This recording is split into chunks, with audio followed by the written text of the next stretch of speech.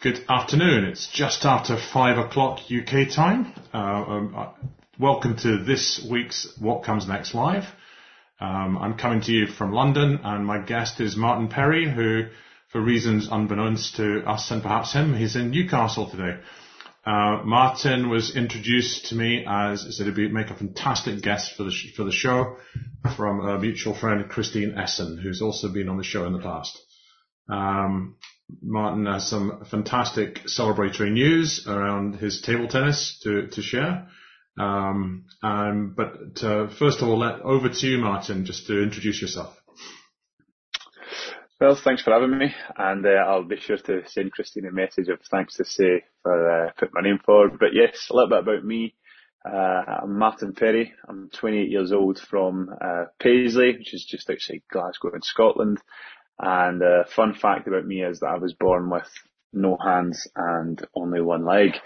So, the obvious career choice when you have such a incredible disability is, of course, to pursue table tennis, because why not? It's only the fastest racket sport there is. So it made sense to pursue that as a career, having no hands. And it's certainly served me well, that's for sure. And I did look up any news under your name, and Google Alerts was full of all kinds of stuff. So tell us what happened last week. Hopefully all positive stuff there on Google. But last week I was at the World Championships in Granada in Spain, and I was very fortunate to be there in the first place. And I ended up coming home with a very shiny bronze medal proudly around my neck, which was absolutely fantastic. It was my first World Championships, and to come home with a medal was just an incredible feeling. It's the best I've ever felt on a competition scale, and it was just tremendous to come home with that medal. Fantastic, yeah. And I looked at it, and I was never a competitive table tennis player, but I was a competitive squash player for many years. And looking at anyone wants to look up Martin Perry's Table Tennis World Championship. The news article on it was basically talking about the scores and the games and how they progressed in that game. Very, very tight, and an awful lot of determination and guts to squeak it out, basically. So, well done.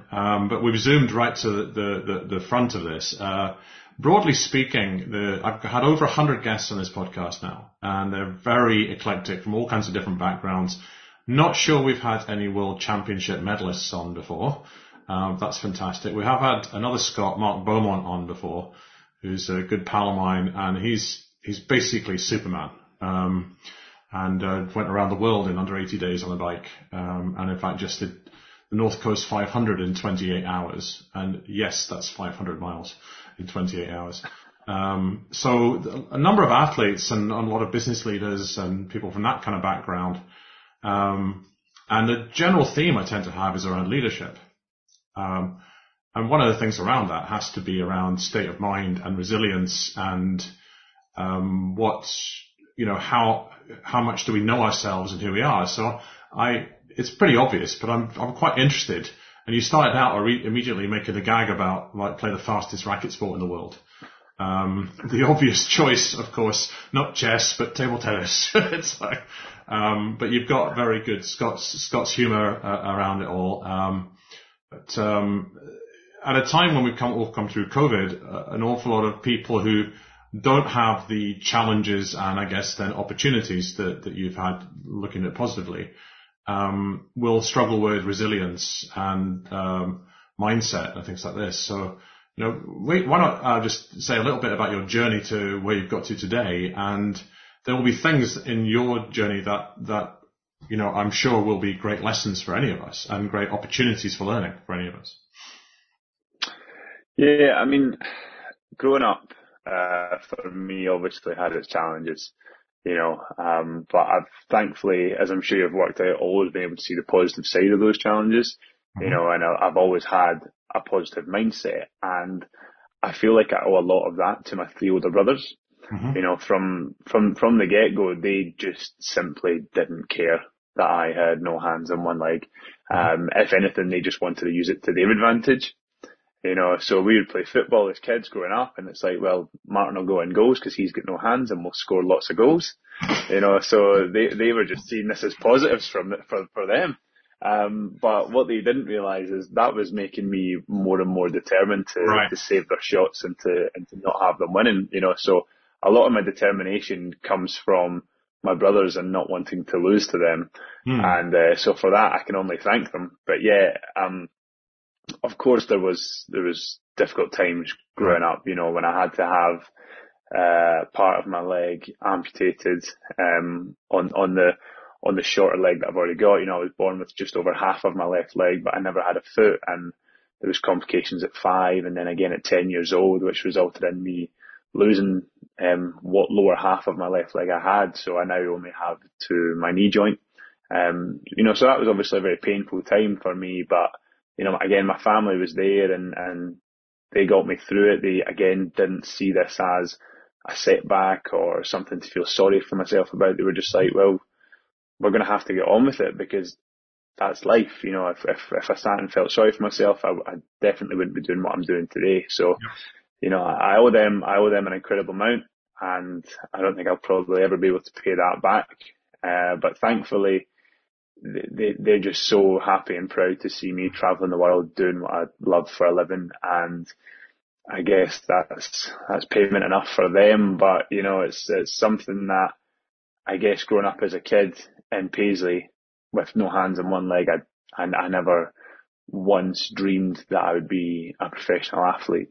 Para sport wasn't a thing for me growing up. It was just playing with my brothers. It was going to school and taking part in physical education classes. It was going to the odd Rangers match now and again. That was sport. That was my life involved in sport. But I knew that I loved competing. I knew that I had this crazy determined attitude whenever I played whatever it was I was playing. And that led me to play rugby for the school team. It's an able-bodied school, playing 7-a-side rugby at 15 years old. We ended up winning the Renfrewshire Cup, it got published in the local paper, and a member from Scottish Disability Sport ended up seeing that article, and in turn I got invited to a Scottish Disability Sport summer camp, where I somehow picked up a table tennis bat and just absolutely fell in love.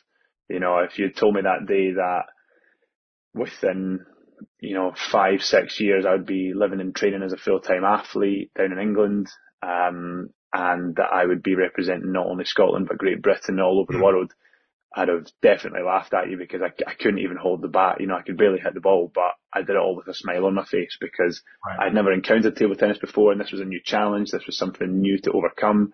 But ultimately, I was having fun. That was the main thing for me. I was having fun playing table tennis for, lucky if it was an hour that day. And I managed to get invited along to Drumchapel Table Tennis Club. And from that first night, I was just so accepted at the club.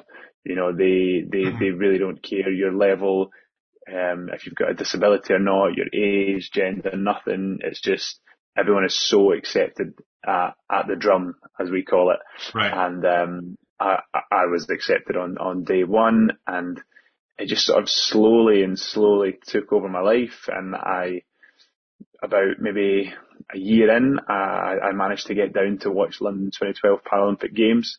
I saw Paralympics GB win 2 medals that day, and I was like, that's it. This is what I'm going to do. I don't know how I'm going to do it, but this is what I'm going to do. I'm going to be like these guys and girls that I've just watched mesmerise not only the UK but the world. And I found a way to train almost every day, by skipping far too many university lectures. I sacrificed a lot, in order to be able to do that and to train every day. And after about a year and a half of witnessing London firsthand, I got a call to say, look, do you want to come and live and train full time in Sheffield and be part of the British para table tennis family? And I absolutely jumped at the opportunity, and I haven't looked back since. And I've been all over the world now, and I've won over 60 medals representing Great Britain. And the one that fills me with the most pride is the one that I managed to win on Thursday. winning that bronze medal. I don't know if you've seen the celebration when I win the match, but I just about screamed my head off. I lost my voice for 3 days after it. If you watch the video, it was just such an amazing feeling being able to come home saying that I've medalled at the World Championships. I didn't see that, but I did see a picture you posted of the regulars at Drumchapel Table Tennis Club watching it live. And for the listening audience on the podcast who don't see Martin's face on video, I'm sure you can hear his smile, if that makes any sense. It's an amazing story, and I'll gloss over the fact that you're a Rangers fan, because that's not acceptable. But anyway. We've all got to pay for our sins. Well, I'm a Hibby, so it's like, we never win anything, so it's fine, sorry, a bit of insular Scottish chat going on for the global audience, and I'll apologise. So the timing of this with the boom in parasports globally, but also in the UK, is amazing. And one of my gigs is that I'm a FINA referee, which is the world governing body for swimming. And I've got initially, I'll be honest, it's from a technical level. I got involved in para swimming as an official, because it's much more complicated, because there are all the different grades and stuff that they have and how they handle it. And what is a certain person allowed to do, what are they not allowed to do. But what really struck me was I was at a meet, specialist para meet that also has, because to get enough people in the pool, they also have Special Olympics there. So it's a real mix of folk. And there were what I did notice is quite a lot of first-time officials seem to look at the athletes as being very different from other athletes, because they're going, look at their loss of limb or loss of movement or height or whatever. And it's something that just struck me is that a whole lot of us are more experienced just go, well, they're athletes, right? So you just turn around and you talk to them, they're just absolutely just athletes. And people going, yeah, but you need to talk to their coach. I'm going, just because they're short a limb or two doesn't mean they're not athletes. I go talk to them. If I'm a senior official, I've got something to talk about, I do that. And it does make me your story about losing part of that leg made me think of what some other athletes go through. And there's an athlete that I've met in London officiating called Alice Ty, who's one of Britain's top paraswimmers, and she won medals, a whole bunch of medals this summer. And she had both of her legs, the whole leg, but one of them was profoundly disabled, and she had to go ahead. The amount of pain she was in, she had to go ahead and get it amputated, I think less than a year ago. But it's like, it's not but, and it's just part of it was a very tough part of the journey, but it's just part of her journey. And it is quite, I'm inspired by athletes. I'm inspired by the effort they put in. The particular journey they've gone through, whether they're, whatever their bodily composition is, to me it's just interesting to me. It's like, it doesn't really matter. It's like, what are they like as a person? What are they like in the pool? What do they do with what they've got? And that's not to say it isn't truly inspirational. It absolutely is. It's truly inspirational to see people who've come through difficulties that I'm not even sure. I hesitate to use the word able-bodied. The able-bodied people don't even have any cognizance of. They know what it's like to train. Two of my sons were elite swimmers, right? But they haven't been through the same things. But I think at a certain point, it is what you are. It is who you are. And you mentioned there's a para table tennis centre in Sheffield. Is that right? So there's actually funding for the team, and then that enables you to be professional at some level. Yeah, exactly. And a lot of folk don't believe me when I tell them that I'm a professional table tennis player. People always ask me, what do you do for a living? I say, I'm a professional table tennis player. And then they say, yeah, but what's your job? And I'm like, well, I've just told you, I'm a professional table tennis player. And they're more amazed at the fact that I play table tennis professionally than the fact that I have no hands and I'm playing table tennis. And I think that shows the position that we've got to in the UK around disability and around para sport is the fact that no one bats an eyelid that I have no hands and one leg.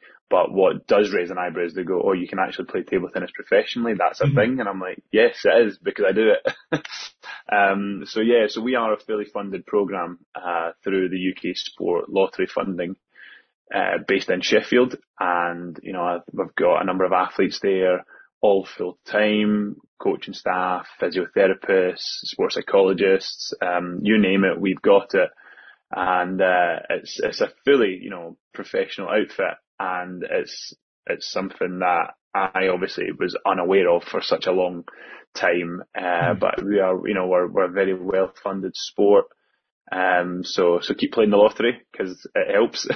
Right. That's where we get all of our funding, and, you know, it allows us to go and perform to the best of our abilities all over the world. And, you know, that's for every athlete that you see at the Olympic and Paralympic Games, all of them, or just about all of them from Great Britain, will be funded through UK Sport and the National Lottery. So, you know, without people putting their hand in their pocket and buying lottery tickets, we wouldn't have the success we have as a nation at the Olympic and Paralympic Games. So you, as I understand it, you got a wild card into the Worlds. But now you've won a bronze. What's next? Does that give you qualification or ranking points into other things, or from a sporting? What's next is hopefully what's next is hopefully a pay rise. That would be good. Say what? A pay rise? That would be good. But yeah, I should hopefully be securely inside the top 10 in the world now, which is a first for me. You know, I've been banging on the door for about 18 months now, and finally with these results and coming home with the bronze medal, I should, fingers crossed, be locked inside the top 10 in the world now, which would be an amazing achievement. It's something that obviously I've been chasing for a long, long time. You know, every athlete wants to be number one in the world, but you've got to take small steps in order to get there. You know, I remember when I first got on the top 50, that was number one in the world for me. That felt amazing. And then you slowly start to climb the ladder, and, you know, you go top 30, top 25, top 20. I broke into the top 14 for a little bit. And that's when you start getting to like automatic qualification criteria for Paralympic Games. So to be inside top 10 in the world, puts me in a massive, advantageous position going forward towards Paris in 2024. That's the obvious one to ask about. So they have para table tennis at the next Olympics, do they? Yeah. So the next Paralympic Games in Paris is got table tennis. We're one of the longest standing Paralympic sports. Right. We're always very well represented. So, you know, there will be multiple events, at Paris 2024, but next year we have the European Championships in Sheffield, which will be great because, you know, I don't think we've ever had a home major championships in the UK for para table tennis. So we're obviously looking to put on a show for everyone that comes along. But ultimately, you know, if we perform well next year, then that will all but guarantee us a spot at the Paralympic Games. So, you know, there's still a lot of pressure on it, but also we get to put on a home games and show the world that the UK can deliver top elite sport, not just in able body, but obviously in the para side as well. So great news that you got the bronze, and that locks you into the top 10. And then now, from the sound of it, it's a bit of a team qualification piece as well as individual. So what does your training look like, and what does your day or week look like as a professional table tennis player? For me, it's different week by week. Post-COVID, I moved back home to actually be able to spend time with my wife. And I've pretty much stayed ever since. So yeah, it varied week by week. For example, this week being down in Newcastle, where my wife works, I'm not actually training on the table this week because I just got back from the World Championships, but I will go to the gym every day. But next week I'll be training in Drumchapel, Monday to Friday, or potentially Tuesday to Saturday. And then 1 week a month I have to be in Sheffield for a British para performance camp. So regardless of, whether you're based in Sheffield or like myself in Scotland, some of the guys are based in Wales, we'll all sort of congregate in Sheffield as a team and train together Monday to Friday, 9 until 5, with obviously putting in gym sessions in there as well, and meeting with the psychologist, meeting with the video analysis, physiotherapists, all of that. And so for me, it varies week by week, but ultimately it's 5 days a week on the table for at least 4 or 5 hours a day. So it's pretty full on. And then when I'm not on the table, I've got a gym session either in between sessions or first thing in the morning or last thing at night. So, a lot of early to bed and early to rise for me. And it's tiring. It certainly is tiring at times, but I love it. I get to work out and play a sport for my living. What more could I ask for? That's fantastic.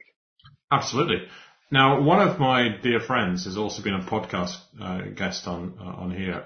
His name is Ian Armiger, and he basically built the Loughborough swimming program for many years. And there's a coaching award called the Sam Musabini Award, which is actually named after the first professional coach in any UK sport, who was, if you might have seen Chariots of Fire, the movie, he was the coach of Harold Abrahams in that movie.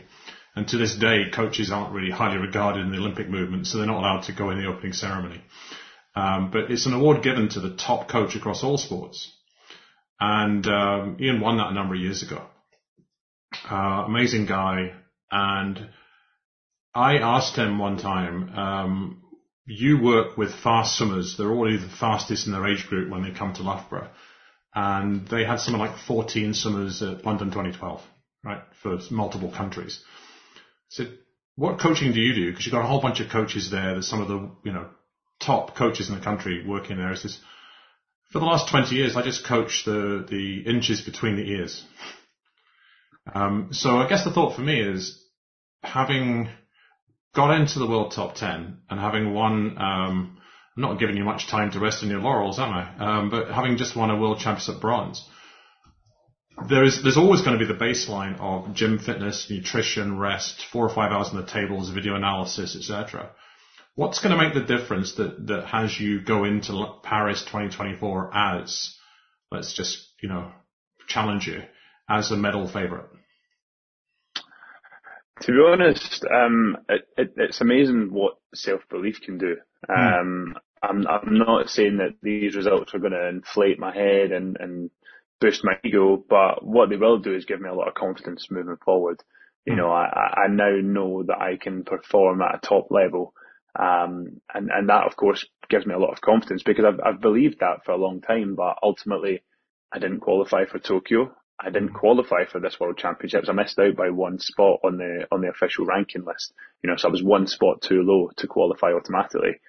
I was then given a wild card, and one of the things that our sports psychologist said to me was like, look, you do deserve to be there, so go and prove it. And I feel like I have, but it's, don't get me wrong, that nothing's a given in life, just because I've had these great performances, doesn't mean that they're just going to come easy next time. I have to work just as hard, if not harder, in order to repeat this, because that feeling that I had on the table was tremendous, and I'm going to do everything that I can in my power to make sure that I feel like that again.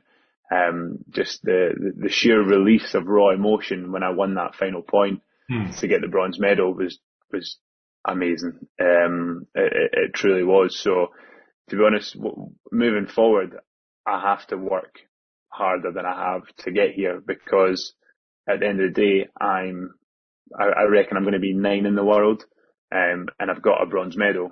Well, if I look at that subjectively, there's 8 people above me, and there was 2 people that finished above me at the World Championships. So, there's always areas that I can improve. There's always ways that we can move forward and strive to be better. So, the job's not done getting bronze, and the job's certainly not done finishing inside the top 10 for this year.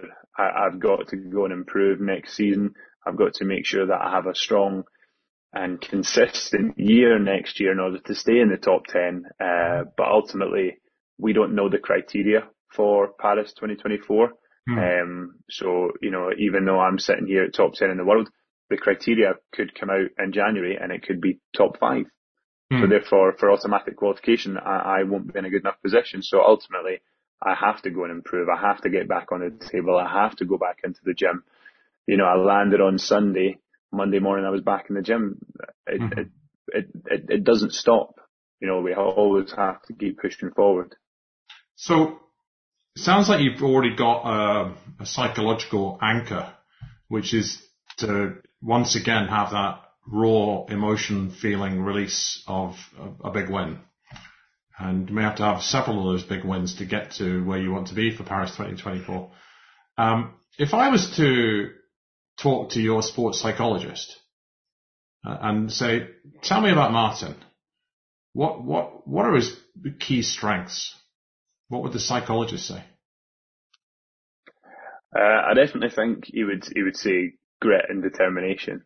Mm-hmm. I do believe I'm one of the best fighters in the world, but I hope I don't get misquoted and someone puts that into a boxing contest, because I can't think of anything worse. But in a table tennis battle, I believe I'm one of the biggest fighters in the world.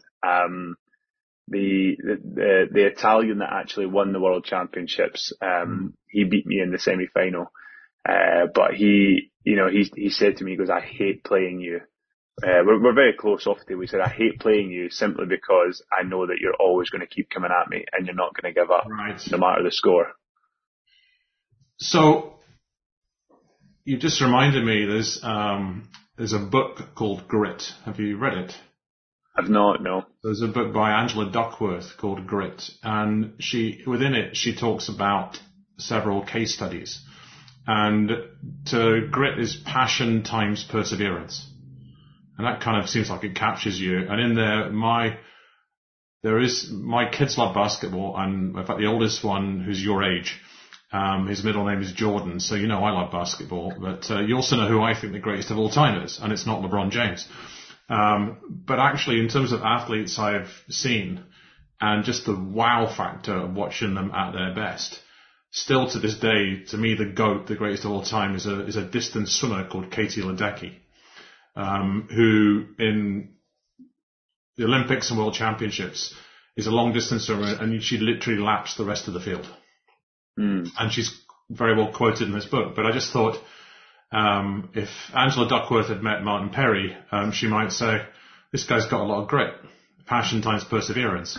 And I do love that idea of the anchor, of having an anchor, not how many points do I need to get, etc., but actually reaching for that feeling of what it felt like for you just last week when you won the match point. Because you did grind it out from what I remember, if I remember correctly, look at the score, you got to 8 all, first came to 11 and you had to squeak it out, Yeah, it's not even that, it is first to 11, but I was 7-2 down. And I remember looking over at my opponent and I don't know, maybe it was the way I looked at him, he just started shaking like a leaf. That filled me with like just belief that actually I'm still in this. And then I went from 7-2 down to, as you said, 8 all. And it wasn't until after I then went 10-8 down, so he only needed one more point. And I ended up winning that 12-10, which was amazing. But it wasn't until after the match that when I went 7-2 down, I found out that 2 of my teammates were taking a little wager on whether I would win or not. and to be honest, they both said yes, but they just didn't know the fashion that it was going to be. So one said that I would lose that set and it would go to a 5th set decider, and the other one said no, he's going to win this set from 7-2 down and he'll win 3-1. And so apparently with every point that I won to go from 7-2 to 8-7 up, he was just like 1, 2, 3. He was just counting them up. He's like, and eventually he was like, yeah, there's like 6 in a row, and the other one just had his head in his hands, and he's like, I've never wanted him to win so badly, but also lose at the same time. So it was good, and that was amazing. I'm intrigued by it, because I've got my own parallel experiences on a major event, not World Championships, but a major event. The two things, first of all, is that if your opponent looks across the table at you and goes, he's never going to give up. right? You're already halfway to winning when that happens. But the question really is, when you were 7-2 down, how aware were you in the moment of the actual score? Or were you just playing 1 point at a time? Well, both, to be honest. Obviously I was aware that it was 7-2 and I was pretty upset at myself for that. But that just filled me with more determination. Who doesn't love a comeback story? So I knew it was 7-2 down. But table tennis, your average rally is about 3 shots.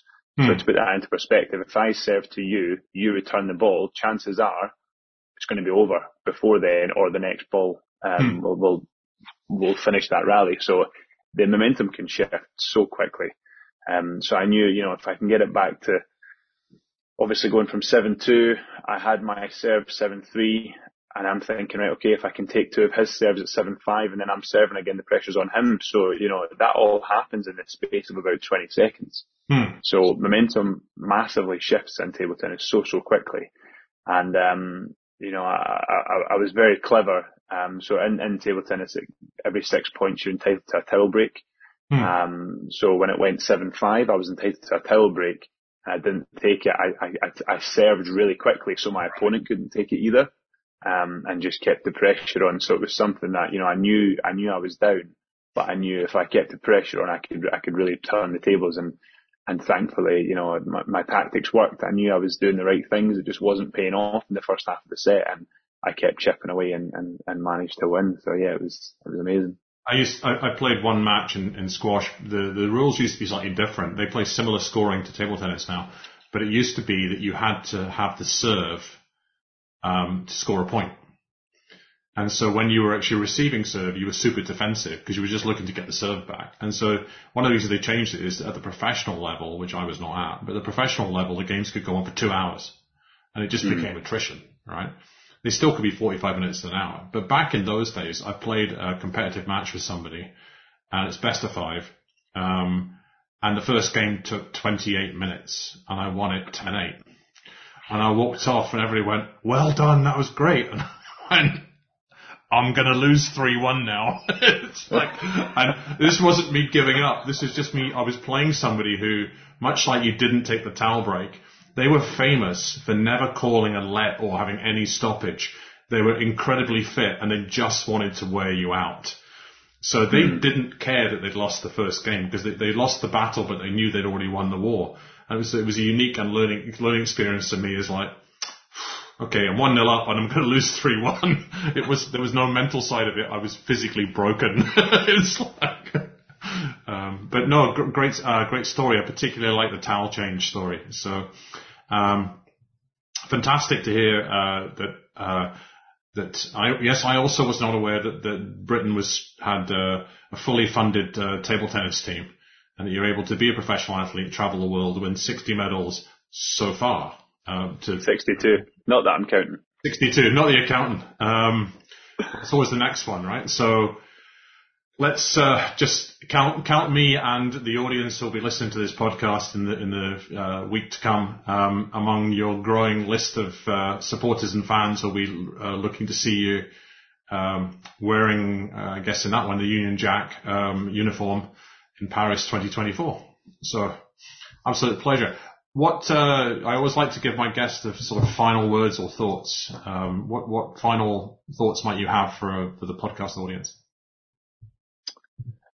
Just find something that you love, whether it be as a hobby or whether it be something that you want to pursue, and give it your all. I picked up a table tennis bat, not knowing where it could take me, but I loved it and I enjoyed it, and I've been privileged enough that it's took me all over the world. So find something you love and keep doing it.